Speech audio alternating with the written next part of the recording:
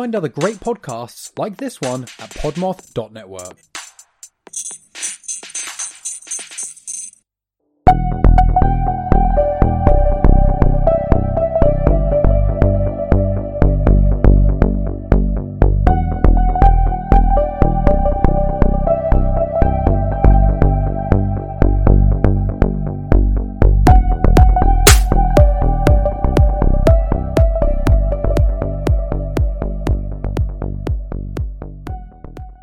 Hello, and welcome to Bad Axe Podcast. I'm your host, Danielle Blinka. And I'm your co-host, Aaron. Bad Axe is brought to you by the Podmoth Media Network. Check out Podmoth for more great podcasts.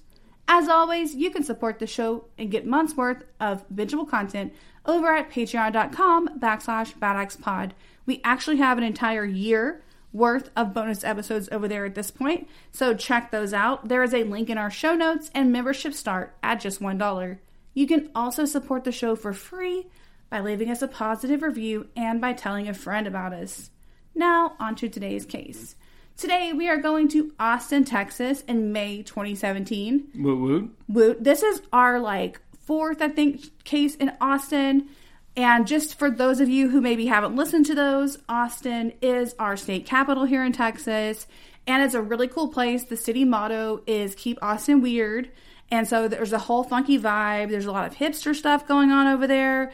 But there's really pretty much any type of person that you could find. So there's so many different things to see and experience. Lots of great nature, lots of cool shops, lots of great food. So it's got a whole little exciting vibe going on in Austin. On May 1st, 2017, the University of Texas freshman Rachel Pritchett was standing in line at the Cilantro food truck on the campus. The truck was parked near the Gregory Gym, where students can play recreational sports and the women's volleyball team practices. As she neared the order window, Rachel heard screaming. She turned and saw a man holding a large Bowie knife that, in the moment, looked like a machete. For context, Bowie knives usually have a blade that ranges in length from 5 inches to 12 inches, and they're designed for fighting. Based on pictures of this knife, it was a very, very long blade. The man with the knife was wearing khakis and a gray sweatshirt with a colorful bandana tied around his head. He walked calmly, approaching another student on campus. Rachel watched in horror as the man with the knife walked up to a man who was facing him, grabbed him by the shoulder, and plunged the knife into his back. Frightened, Rachel turned away from the scene and ran as fast as she could. As she ran, she saw another horrible sight. Sitting at a table near the food truck was a male student, slumped over and bleeding from a stab wound to his head. Ouch. Let's back up a few minutes to the beginning of this incident when 21-year-old Kendrix White entered the common in front of the Gregory Gym and attacked fellow students. At around 1:45 p.m. on May 1st, White texted his mother, quote, "Mommy, I love you too," unquote. Then he started his walk across the UT campus with the Bowie knife attached to his belt. According to witnesses, White approached Harrison Brown first. He actually kicked a female student out of the way as he targeted Brown. White stabbed Harrison with his Bowie knife, then continued walking. He calmly approached a student sitting at a picnic table near the Gregory Gym and stabbed him in the back of the head. Oh my God. After wounding him, White walked up to 2 other students and stabbed them too. Then, White entered the Jester dorm on the UT campus. He approached other students, but fortunately didn't have time to attack them. As White was attacking students, witnesses immediately began calling 911. Police arrived, according to them, within 2 minutes of the call coming into dispatch, which had them on the scene by 1:50 p.m. Police quickly located White, who was still holding his Bowie knife. Shouting students pointed him out as they ran away, crying, "It's him!" Officers say that White was walking away from his victim, holding that bloody knife, and they confronted him with weapons drawn, and took him into custody without further incident. Although, I should note that some students dispute this version of events. In posts on social media, they alleged that there was actually a 30-minute gap between when the students first reacted to the crime and when police arrived. However, it is notable that White texted his mom at 1:45, and the police say that they arrived at 1:50. So there's not a big gap there, considering that the text went out before the stabbing, according to the timeline provided by authorities. Yeah. While first responders rushed 3 of the victims to the hospital, Harrison Brown died at the scene. Moments before, he'd called his mother to tell her that he loved her, and he was just walking across campus on his way to the gym. That's so sad. It is extremely sad. After the attack, authorities asked students to avoid the area while they investigated. However, they stated that there was no threat to students any longer. White's other victims included Stuart Bayless, Jonathan Hahn, and Eli Kahan. Jonathan Hahn was the man sitting at the picnic table eating lunch as he studied. He says he didn't even realize that he'd been stabbed in the back of the head until he heard a girl scream and saw his blood pouring out. Wow. He required staples to the back of his head, and he attended therapy to overcome the effects of the crime. I imagine you would need some therapy after that. I mean, it's a miracle he survived. Mm-hmm. When you told me he got stabbed in the back of the head, I assumed that he had, passed away. Because, that sounds like a really horrific injury. Yeah, it does, but he did manage to survive. That's good. Stuart Bayless also received a stab in his back. The stab wound actually sliced through his lumbar artery in his back, as well as 7 out of 8 tendons in his hand. Oh. And so he needed multiple surgeries on his back and his right hand to repair these injuries. And because of the injuries, he struggled in his classes, and he actually lost his chance to be an officer candidate in the school's ROTC, which is something that he was in progress of becoming. And in addition to losing that opportunity, Bayless also says that he struggled with survivor's guilt after this crime. Yeah, I can understand why, but that's a tough thing. Mm-hmm. That really sucks for him, obviously. Both of those things do. Certainly. And the third surviving victim, Eli Kahan, has been more private about his experiences. When UT police questioned White, he was totally calm. Officers described his affect as flat since he showed no emotions. Alarmingly, White told police that he was Jesus Christ, and he kept flashing peace signs at them. That's strange behavior. It's very strange. Before I tell you about Kendrick White's strange behavior, I want to tell you something about Harrison Brown, who is the man who died. Yeah. Freshman student Harrison Brown came to UT after graduating from Graham High School in Graham, Texas in 2016. The city of Graham is about a 4.5-hour drive from Austin, so he was getting his first taste of independence. Harrison hadn't yet selected his major, but he had a lot of time to decide. After all, this was his first year of college. He was thinking maybe liberal arts or perhaps economics. A talented musician, Harrison was one of 3 children born to Lori and Kurt Brown, along with sister Allie and brother John. His family described him as a kind, happy, and compassionate person. Since he was a wonderful singer, Harrison had just joined the UT a cappella group Ransom Notes, which is a fun name for an a cappella group if we're being honest with ourselves. Yeah, that's a really cool name. So, let's talk about who 21-year-old Kendrick White was.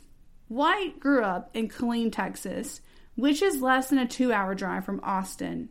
His mother, Shatina White, and his father were both very involved in his life, and so they often made the trip to visit their son in college. White attended UT's College of Natural Science as a biology major, and he hoped to be a cardiologist. He was very active on campus because he liked to volunteer for organizations. He was a member of one organization for Black medical professionals, and that's not the official name of it, but since he was going to be a cardiologist, he wanted to be a part of that. Yeah. He also even worked with a community service organization called Real Role Models that sought to improve the community by mentoring people. That's really nice. And a fellow volunteer for the group told the Dallas Morning News that White never seemed sad or upset, and he attended all of the group's meetings as a dedicated volunteer. Another classmate also described him as, quote, the nicest guy, unquote. And so people were asking, what could possibly have caused Kendricks to snap and do something like this? Yeah, that's what I'm wondering as well. About a month before the stabbings, Kendricks suddenly stopped attending his Spanish class. Since he was so studious, this behavior was totally unlike him, and his friends took notice immediately. They were taking this class together, and he had a really hard course load as a pre-med student. So to have him just suddenly not come to this class was just weird. Yeah. Like, he was always studying and always trying to get good grades. And so after an entire month of him missing Spanish, he suddenly returned. And this was shortly before the stabbing incident. When people asked him where he was, he told a few of his classmates that he'd been out of school recovering from a car accident caused by a seizure. However, this was kind of a lie, because White had actually been driving under the influence when his accident happened. Oh, wow. Yeah. And as a result of that incident, he had been in treatment. In addition to missing class, Kendricks also seemed zoned out and unresponsive, and he sometimes seemed totally unaware of his friends. And later, they described incidences where they had gone to lunch with him, and he would be not paying attention to anyone, just essentially staring off into space. And then when he was done, he would just get up and leave without saying anything to anyone, and pretty much act like he didn't even see them sitting there, which was really weird behavior for them. And you have to remember, he's been at college for 3 years. And so people who he knew there knew him well. So all of a sudden, he's acting different, and people are taking notice of it. About 10 days after the stabbing, the community learned a little bit more about what was going on with Kendricks, because White actually spoke with reporters from KPRC2 News, who interviewed him while he sat in the Travis County Jail. And this interview was actually really controversial. And part of the reason why is because later we would all learn that Kendricks was having some pretty severe mental health issues. And as a result of that, his family pointed out that this interviewer was essentially violating his right to remain silent because he didn't have the mental wherewithal at that time to make a judgment about whether or not he should talk to a reporter to be on the news. Because with these statements going out there, not only can the police use them, I mean, they have video of him saying stuff, but it'll be broadcast the entire community. So it can really color how the case is perceived. And so they looked at it like, you violated his right because he didn't have the ability to consent to this interview because he has mental health problems. Yeah, that makes sense. Yeah, and he was in the psychiatric unit. But this is what he said. He said that he remembers walking around campus that day with his Bowie knife. And he says that no one was paying any attention to him, even though he had the knife. And he sort of takes the knife out, but he still just totally felt invisible, like nothing was real. Like, he felt like he was holding a knife up and people were just talking and like nobody was looking at him at all. And so, in his version of events, he says he struck a table with the knife and still no one acknowledged him. And he says that his memory is very splotchy. He actually doesn't remember stabbing anyone. He just remembers nobody paying attention to him and that he was basically in like a dream, that nothing was real. That's odd. And no one could see him. Yeah. That was his experience of the incident. When asked why he had the knife, White says that he purchased the knife a few days before for self-protection. And he told UT police officers that he first carried the knife that day. At the time, UT actually allowed students to carry guns on campus for protection. Yeah. And several of his friends had guns. And so Kendricks rationalized that if his friends had guns to be safe, he needed something to be safe. And so he got the Bowie knife, according to him. That's what happened. Right. Which, can we just take a moment to talk about the fact that they had guns all over this campus? Mm-hmm. Like, what is going on with that? Seems very safe, doesn't it? Yeah, I know that Texas passed another law. Apparently, they had just passed a law right before this that you could have guns everywhere. Yeah, the open carry Well, thing. this is like the first part of that. Like, I think this was actually concealed carry that you could have anywhere. And now we have open carry anywhere. But campuses, I'm pretty sure, are left off of that now. So maybe they changed this law later. That'd be nice. Yeah, but I mean, you can open carry pretty much anywhere unless somebody tells you not to. And I think that college campuses are not supposed to have open carry, if I'm not mistaken. Bloody FM presents Hometown Ghost Stories, a paranormal podcast that investigates a new town every week, bringing you all the hauntings, from haunted houses to castles, bridges to asylums, wandering spirits to demons. Over 100 episodes covering different towns all over the world. Tune in to Hometown Ghost Stories live on YouTube every Tuesday night at 9 p.m. Eastern or on any podcast platform and find out if your hometown is haunted. I think that would be a good decision to not have open carry on a college campus. Yeah. I mean, especially considering how many incidents there have been, over the years, I mean. Yeah, it's weird. It's wild, y'all. I don't know. We are from Texas, and everyone, like most of the people we know, I would say, have guns. The vast majority, I feel like. Probably, yeah. Yeah, like there's a lot of guns here. And so it's pretty normalized. Like, as a child, I had my own personal gun. So, like, I'm, like, very used to that. But at the same time, like, there's, like, some wild choices. It's like, not that we don't disagree with guns here at Bad Axe. No. We do think there should be restrictions and better choices should be made with guns, and like certain things should be limited because it's for safety reasons. Yeah. And its background checks are important to be done. Oh yeah. And so, yeah, but I don't think that having a bunch of guns on campus is a good idea. Also, we had an incident where I used to live where a guy who owned like a tactical store where he sold like a lot of, I'm not sure what word I want to use here, like accessory type things, like lifestyle items, I would say, for people who are like really excited about guns and like gun related things. And he was in a mall and he decided that he would open carry his rifle because you could carry rifles around most places in Texas, even before the open carry law. He decided he was going to carry his ginormous, like, fancy rifle, not like a hunting rifle. It was like some sort of like tactical rifle on his back at the mall. And as you can imagine, people lost their absolute minds. Like, everyone was running and screaming, and they called the police, and the police showed up, and he's just like shopping with this gun. And then he made a whole diva fit in the news about how he was being oppressed, and he moved his store out of the mall because the mall told him he couldn't have guns anymore. And they had to put up signs being like, don't bring guns in here. And then he's like, how are we going to save ourselves from thieves and stuff? And they were like, we didn't have to have the sign until you brought the big ass gun inside. I know, right? Like, people were cowering and fleeing and screaming. Anyway, that's not completely related to this, except to say that I don't know why people are like, I feel like people feel safer when they have the gun, but it's not just you that gets to have it. That's right. It's everyone. You have to remember that.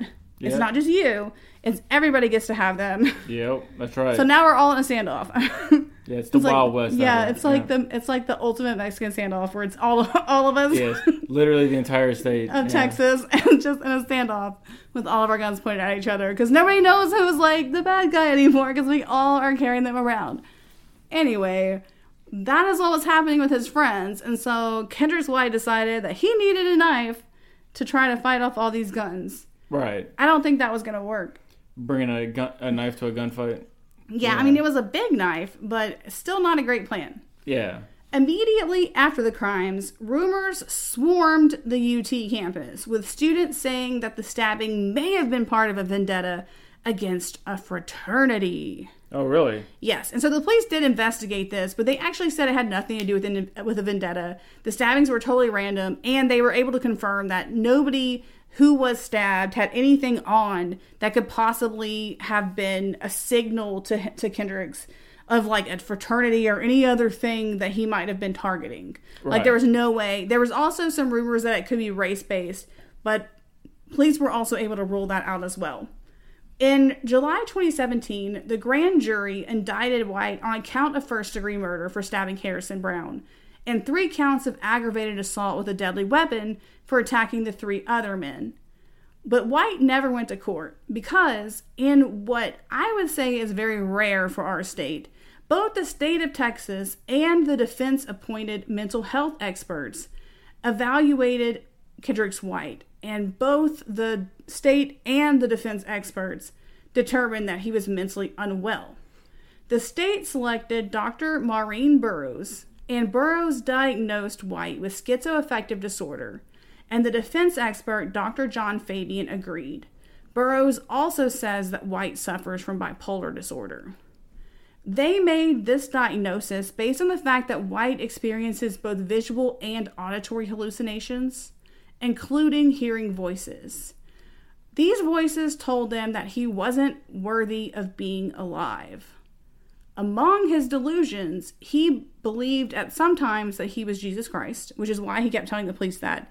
And he had told other people this. Several students at school that went to school with him told the police later that he did tell them that he was Jesus Christ. And at one point, one of those students was like, hey man, like, have you thought about therapy?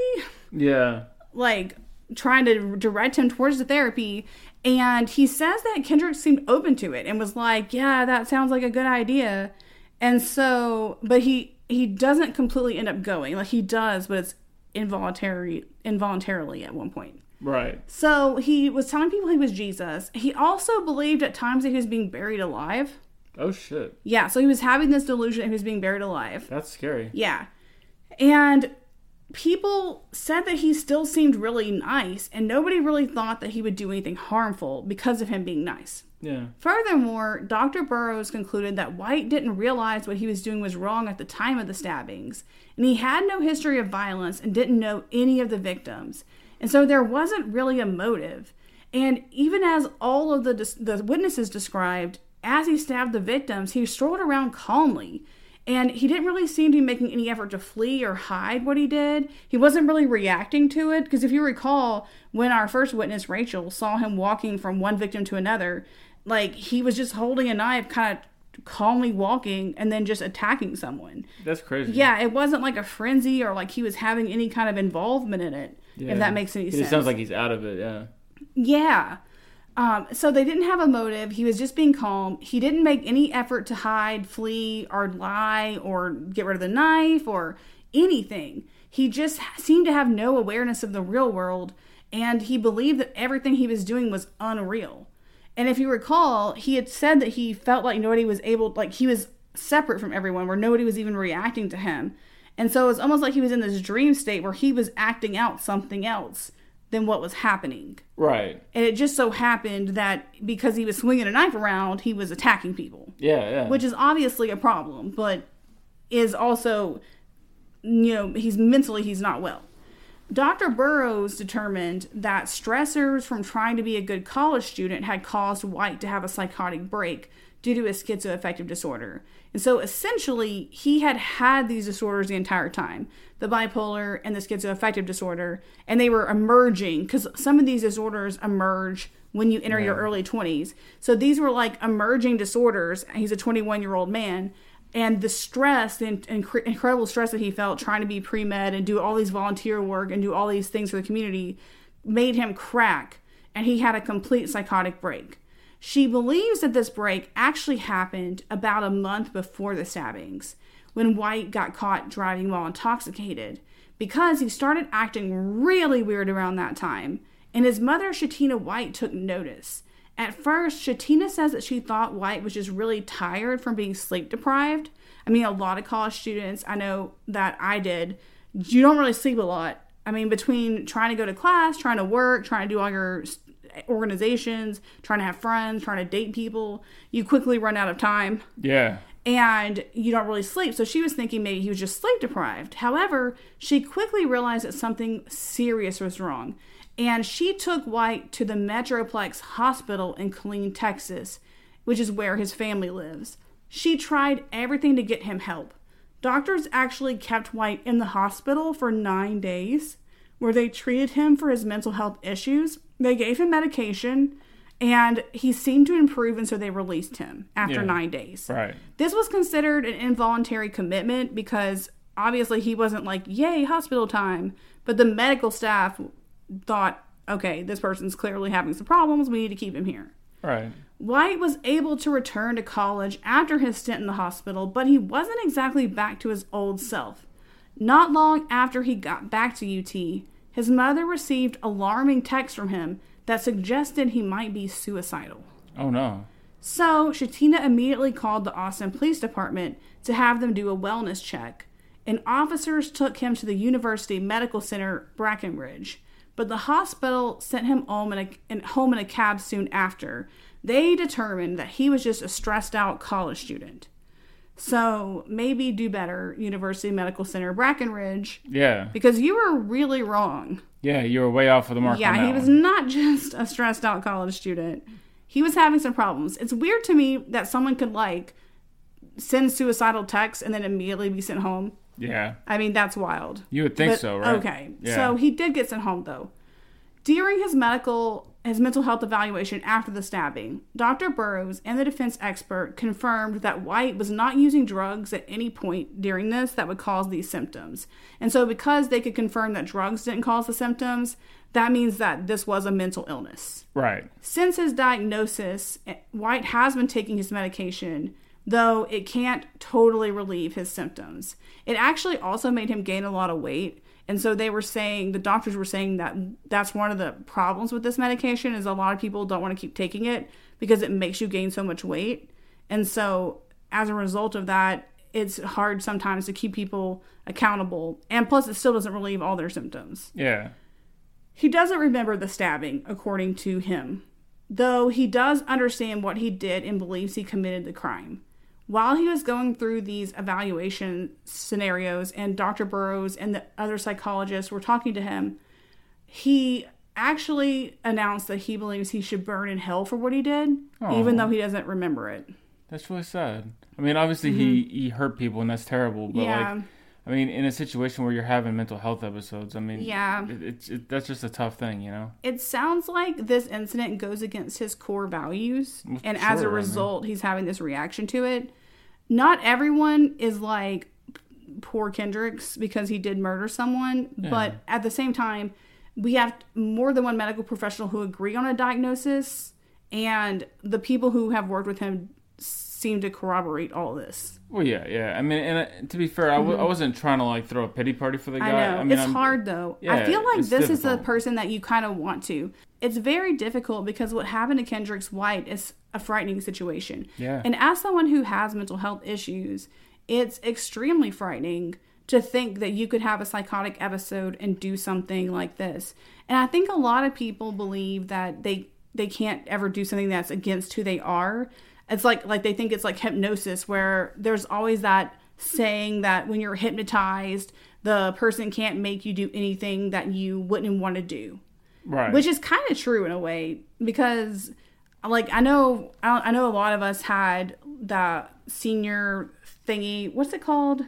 The senior night after graduation, Project Graduation, where they have a party for all the seniors so you don't go get drunk and go crazy. Yeah. Ours had a hypnotist like every year. And when they did the hypnotization, one of the prompts that he did was that they got pulled over in a car and they had to react to it. And so some people were like swearing and some people were crying and different reactions. And then they were like, okay, the police officer's walking away and he can't see you. What do you do? And most people flipped off the police officer. And one person waved and smiled and waved goodbye. And so, which was extra funny because it's like, that's her personality, is that even though the police officer was imaginary and could not see her, she still waved and smiled and said goodbye, even though he just gave her a ticket. Yeah. So like, that's the whole thing they always say about hypnotization. Apparently I cannot say that word today, is that you wouldn't do something that you wouldn't normally do, that your consciousness wouldn't allow you to do. Right. But it's not like that with mental health situations. I mean, we see all the time when people are having psychotic breaks when they think someone is like a demon or some nonsense, and they're like, oh, I gotta save mom from the demon, time to stabby stab. Right. It happens. Now, some people lie about it, as we have also seen. Yes, we have. People love to lie about that. It's their favorite thing to do. But it does happen, and I think that just based on what these doctors have determined, unfortunately, that's what happened to Kendricks, and it's incredibly depressing because we have 4 stabbing victims that have had the worst day of their lives, and one of whom has died, and his family has lost someone, and I did not tell you this yet because it's not really part of the core story, but Harrison's father also passed away the next month, I believe it was. Oh my God. He had a long-term medical condition. And so his poor family, I can't imagine what they were dealing with, going through both of these major losses just horrific losses to his family that should never have happened, especially though Harrison, just at college, just not even doing anything. Like, not even doing anything bad is what I mean. Like, he was obviously, like, succeeding at life, but you know what I mean. Right, yeah. And these other 3 men who were just innocently, you know, eating lunch or studying and talking to friends and stuff are attacked. And then plus all the people who witnessed this attack who are going to have to deal with this the rest of their life having seen this. It's obviously incredibly traumatic, and you want to hate the person who did it, but in this case you really can't, because it's almost like Kendrix White is also a victim of it. Yeah, exactly. It's like a horror movie, like, you know, like one of those supernatural movies where something takes over your body. That's kind of how mental illness is sometimes, and it sounds like that's what this experience was like for him. You know, the medical experts all agreed on it. Because of these diagnoses, Prosecutor Bill Bishop actually offered a plea agreement. And instead of going to trial, the prosecution actually offered a plea deal to allow Kendrix White to plead not guilty by reason of insanity. That's good. Yeah, I mean, it's really good that they were willing to do that and to kind of cooperate and realize the situation that was going on. You know, I think it's really nice to see that, you know? Yeah, especially in Texas. I honestly think that based on just that offer, that the reports must have been incredibly detailed about what he was experiencing, and that there must have been a lot of corroborating information from the people who work, like, at the prison and stuff. He was in the psychiatric unit that whole time, like, in the county jail. But this is Texas, and we do have a history of not caring about mental health statuses and whatnot. Yeah. I mean, they have literally executed people who were either legally, mentally, developmentally disabled, essentially, yeah, or who had mental illnesses, yep, or who were obviously probably innocent, and yet they still went through with it. That's true. And so I was like, wow, impressed, and also like, it made me somewhat happy and also kind of shocked that they actually offered this plea deal, just because of the fact that I wasn't expecting it to happen. Yeah, I wasn't either, but I mean, it's a nice twist. Yeah, now, because even though they had the plea deal, normally they would just have him give a statement or something, but the prosecution decided and they made an agreement with the defense that despite having the plea deal, they were still going to have witnesses testify about what they experienced that day. And they allowed victim impact statements as well. And part of the goal for this is that they wanted to walk through what happened, partially so that people could understand the plea. Because, you know, obviously people want justice for Harrison, who was murdered. And they want justice for the 3 men who were stabbed. And they want justice for the people who watched this happen. But what is justice in this situation? And so they walked through this and had people testify and walk through the evidence to show, yes, he was mentally ill on the day of the murder. And still, to this day, he is currently still mentally ill. Yeah. District Judge Tamar Needles accepted the plea and assigned White to a hospital that same day. The judge sent White to a maximum security forensic hospital called North Texas State Hospital, and he's going to the Vernon campus where he'll undergo treatment for his mental health issues. In the future, White can only be released if he's deemed to not be a danger to himself or others. His defense attorney, Jana Ortega, told a reporter from the Dallas Morning News that experts don't expect White to get out of the hospital anytime soon, which is partially what people who are supporting the victims are worried about. Is they're almost worried that this could be a get out of jail free card, because here he has committed a murder and attacked these 3 other men, and yet he's considered not guilty by reason of insanity. So anytime they decide that he's mentally healthy, it's possible for him to get out. Yeah. However, Dr. Burrows says that it's possible that White may never get released because his symptoms are so serious for his schizoaffective disorder that it'll be difficult to treat, and it's also not curable. So she doesn't really think there's a high likelihood that he'll get approved for release, at least not anytime soon. In order to be eligible for release, he'll actually have to go up before Judge Needles. So it's not like if the doctor says he's okay, he just gets to walk out. The judge has to approve it, and he only gets like 1 visit a year at a certain point. So it's not like he can just constantly ask for release or anything like that. Right. Also, his attorney, Jana Ortega, also said that he's very remorseful for what happened, and he's very sad about it.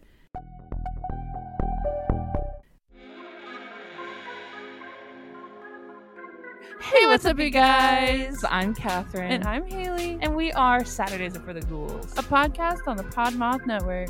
We cover all things spooky, like horror movies, true crime, the supernatural, and spooky stories. In the most chaotic way possible. So join your favorite ghoul friends every Saturday wherever you listen to podcasts. And become a spooky babe.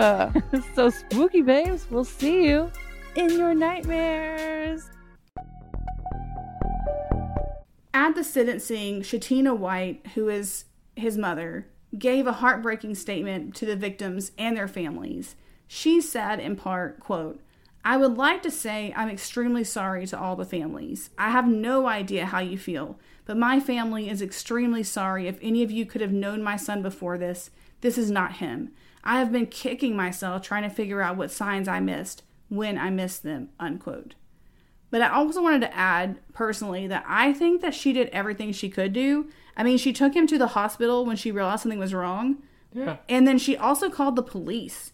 And I didn't mention this, but it might have been obvious from him being in a Black student organization. But Kendrix White is Black in Texas, and she still called the police to go do a wellness check on him. Yeah. Which, I mean, as we know from the entirety of the news, is kind of risky.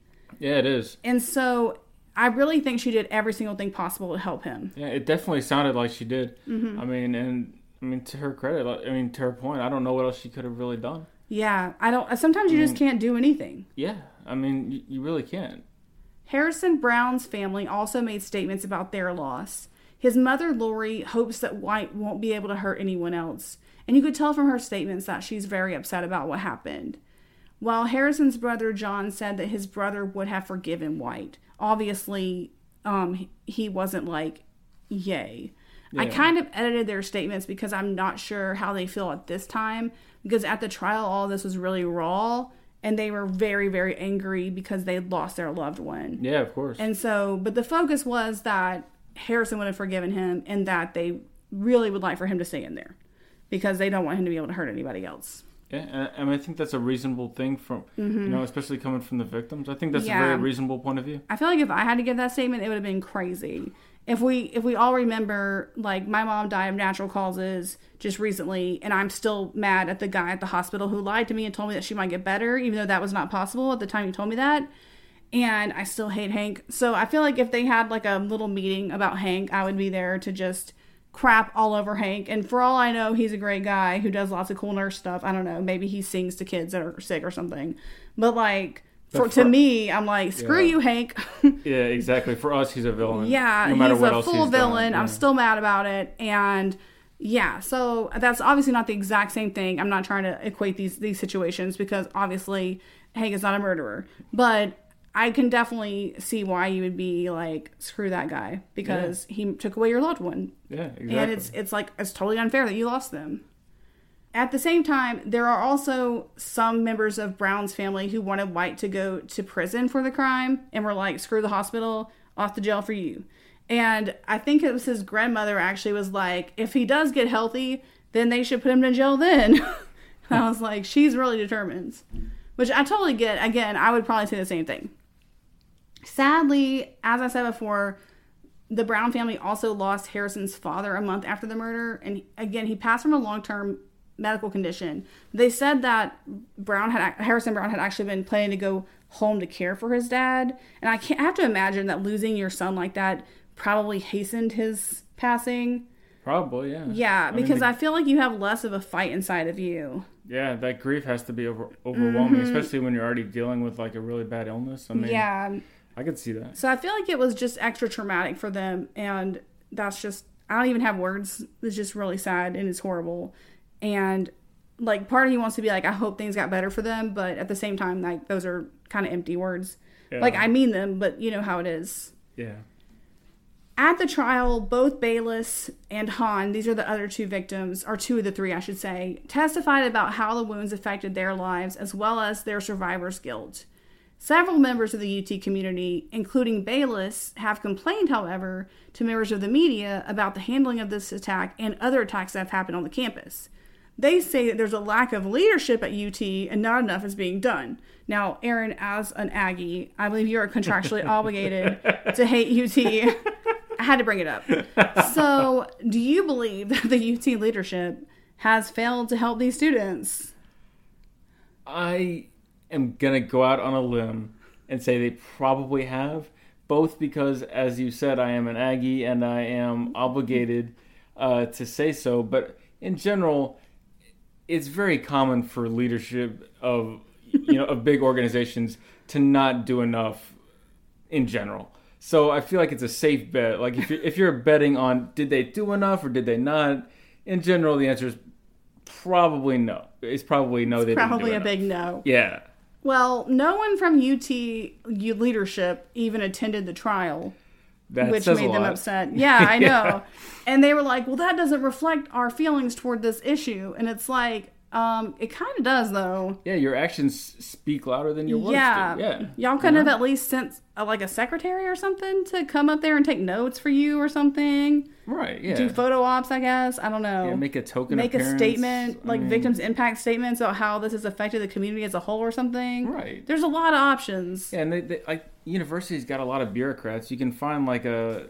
A figurehead. Yeah, exactly. Like you don't have to send the president of the university. It can be a board member or a dean or someone who runs the gym, because that was where it was. I wasn't being facetious. Oh, okay, yeah. Yeah, like someone who's in charge of something. Y'all could have sent somebody. Yeah. To be a representative. And they didn't. And so this was really hurtful to the people involved, because they're like, this was a tragic moment.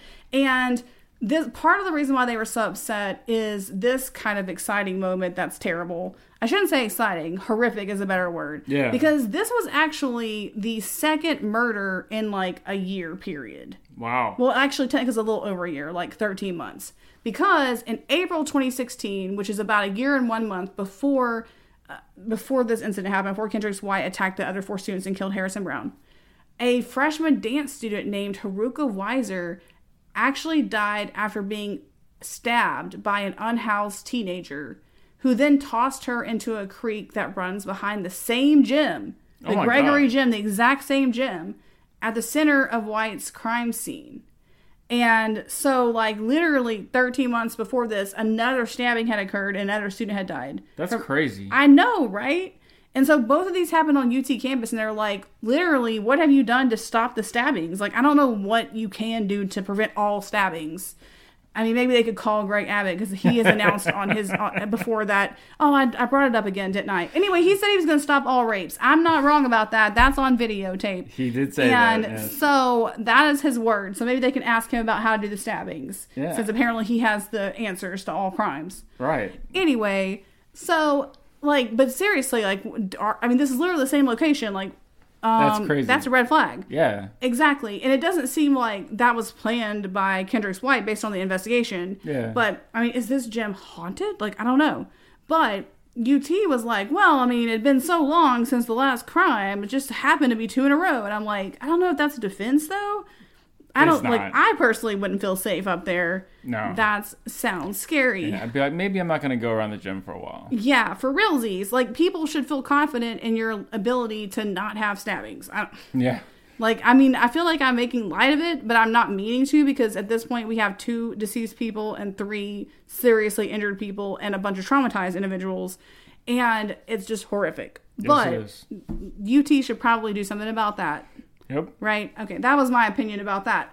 Also, I have queued up that case possibly for a later episode, because I feel like we almost need to do it. I might do it on the Patreon, since they kind of are partners. Yeah. Or maybe we'll do it next week. We'll find out. We'll see. It's going to be a surprise.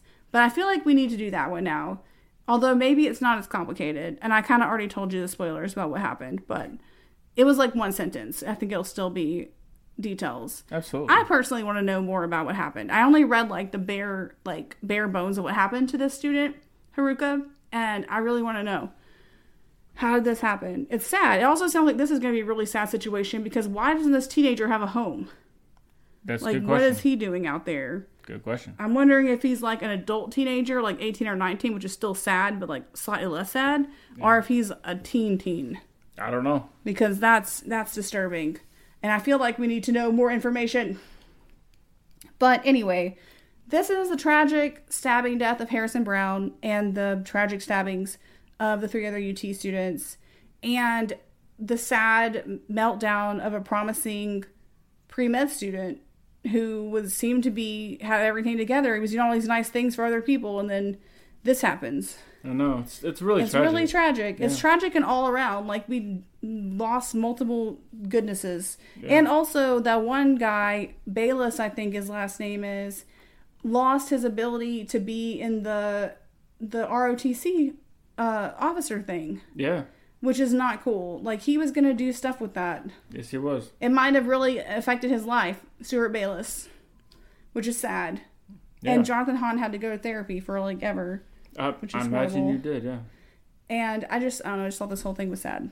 It's very sad. Anyway, let us know what you think. I'm going to post about this on Instagram, so you can follow us at Bad Axe Pod and comment there if you would like to comment. You can also follow us on other social medias.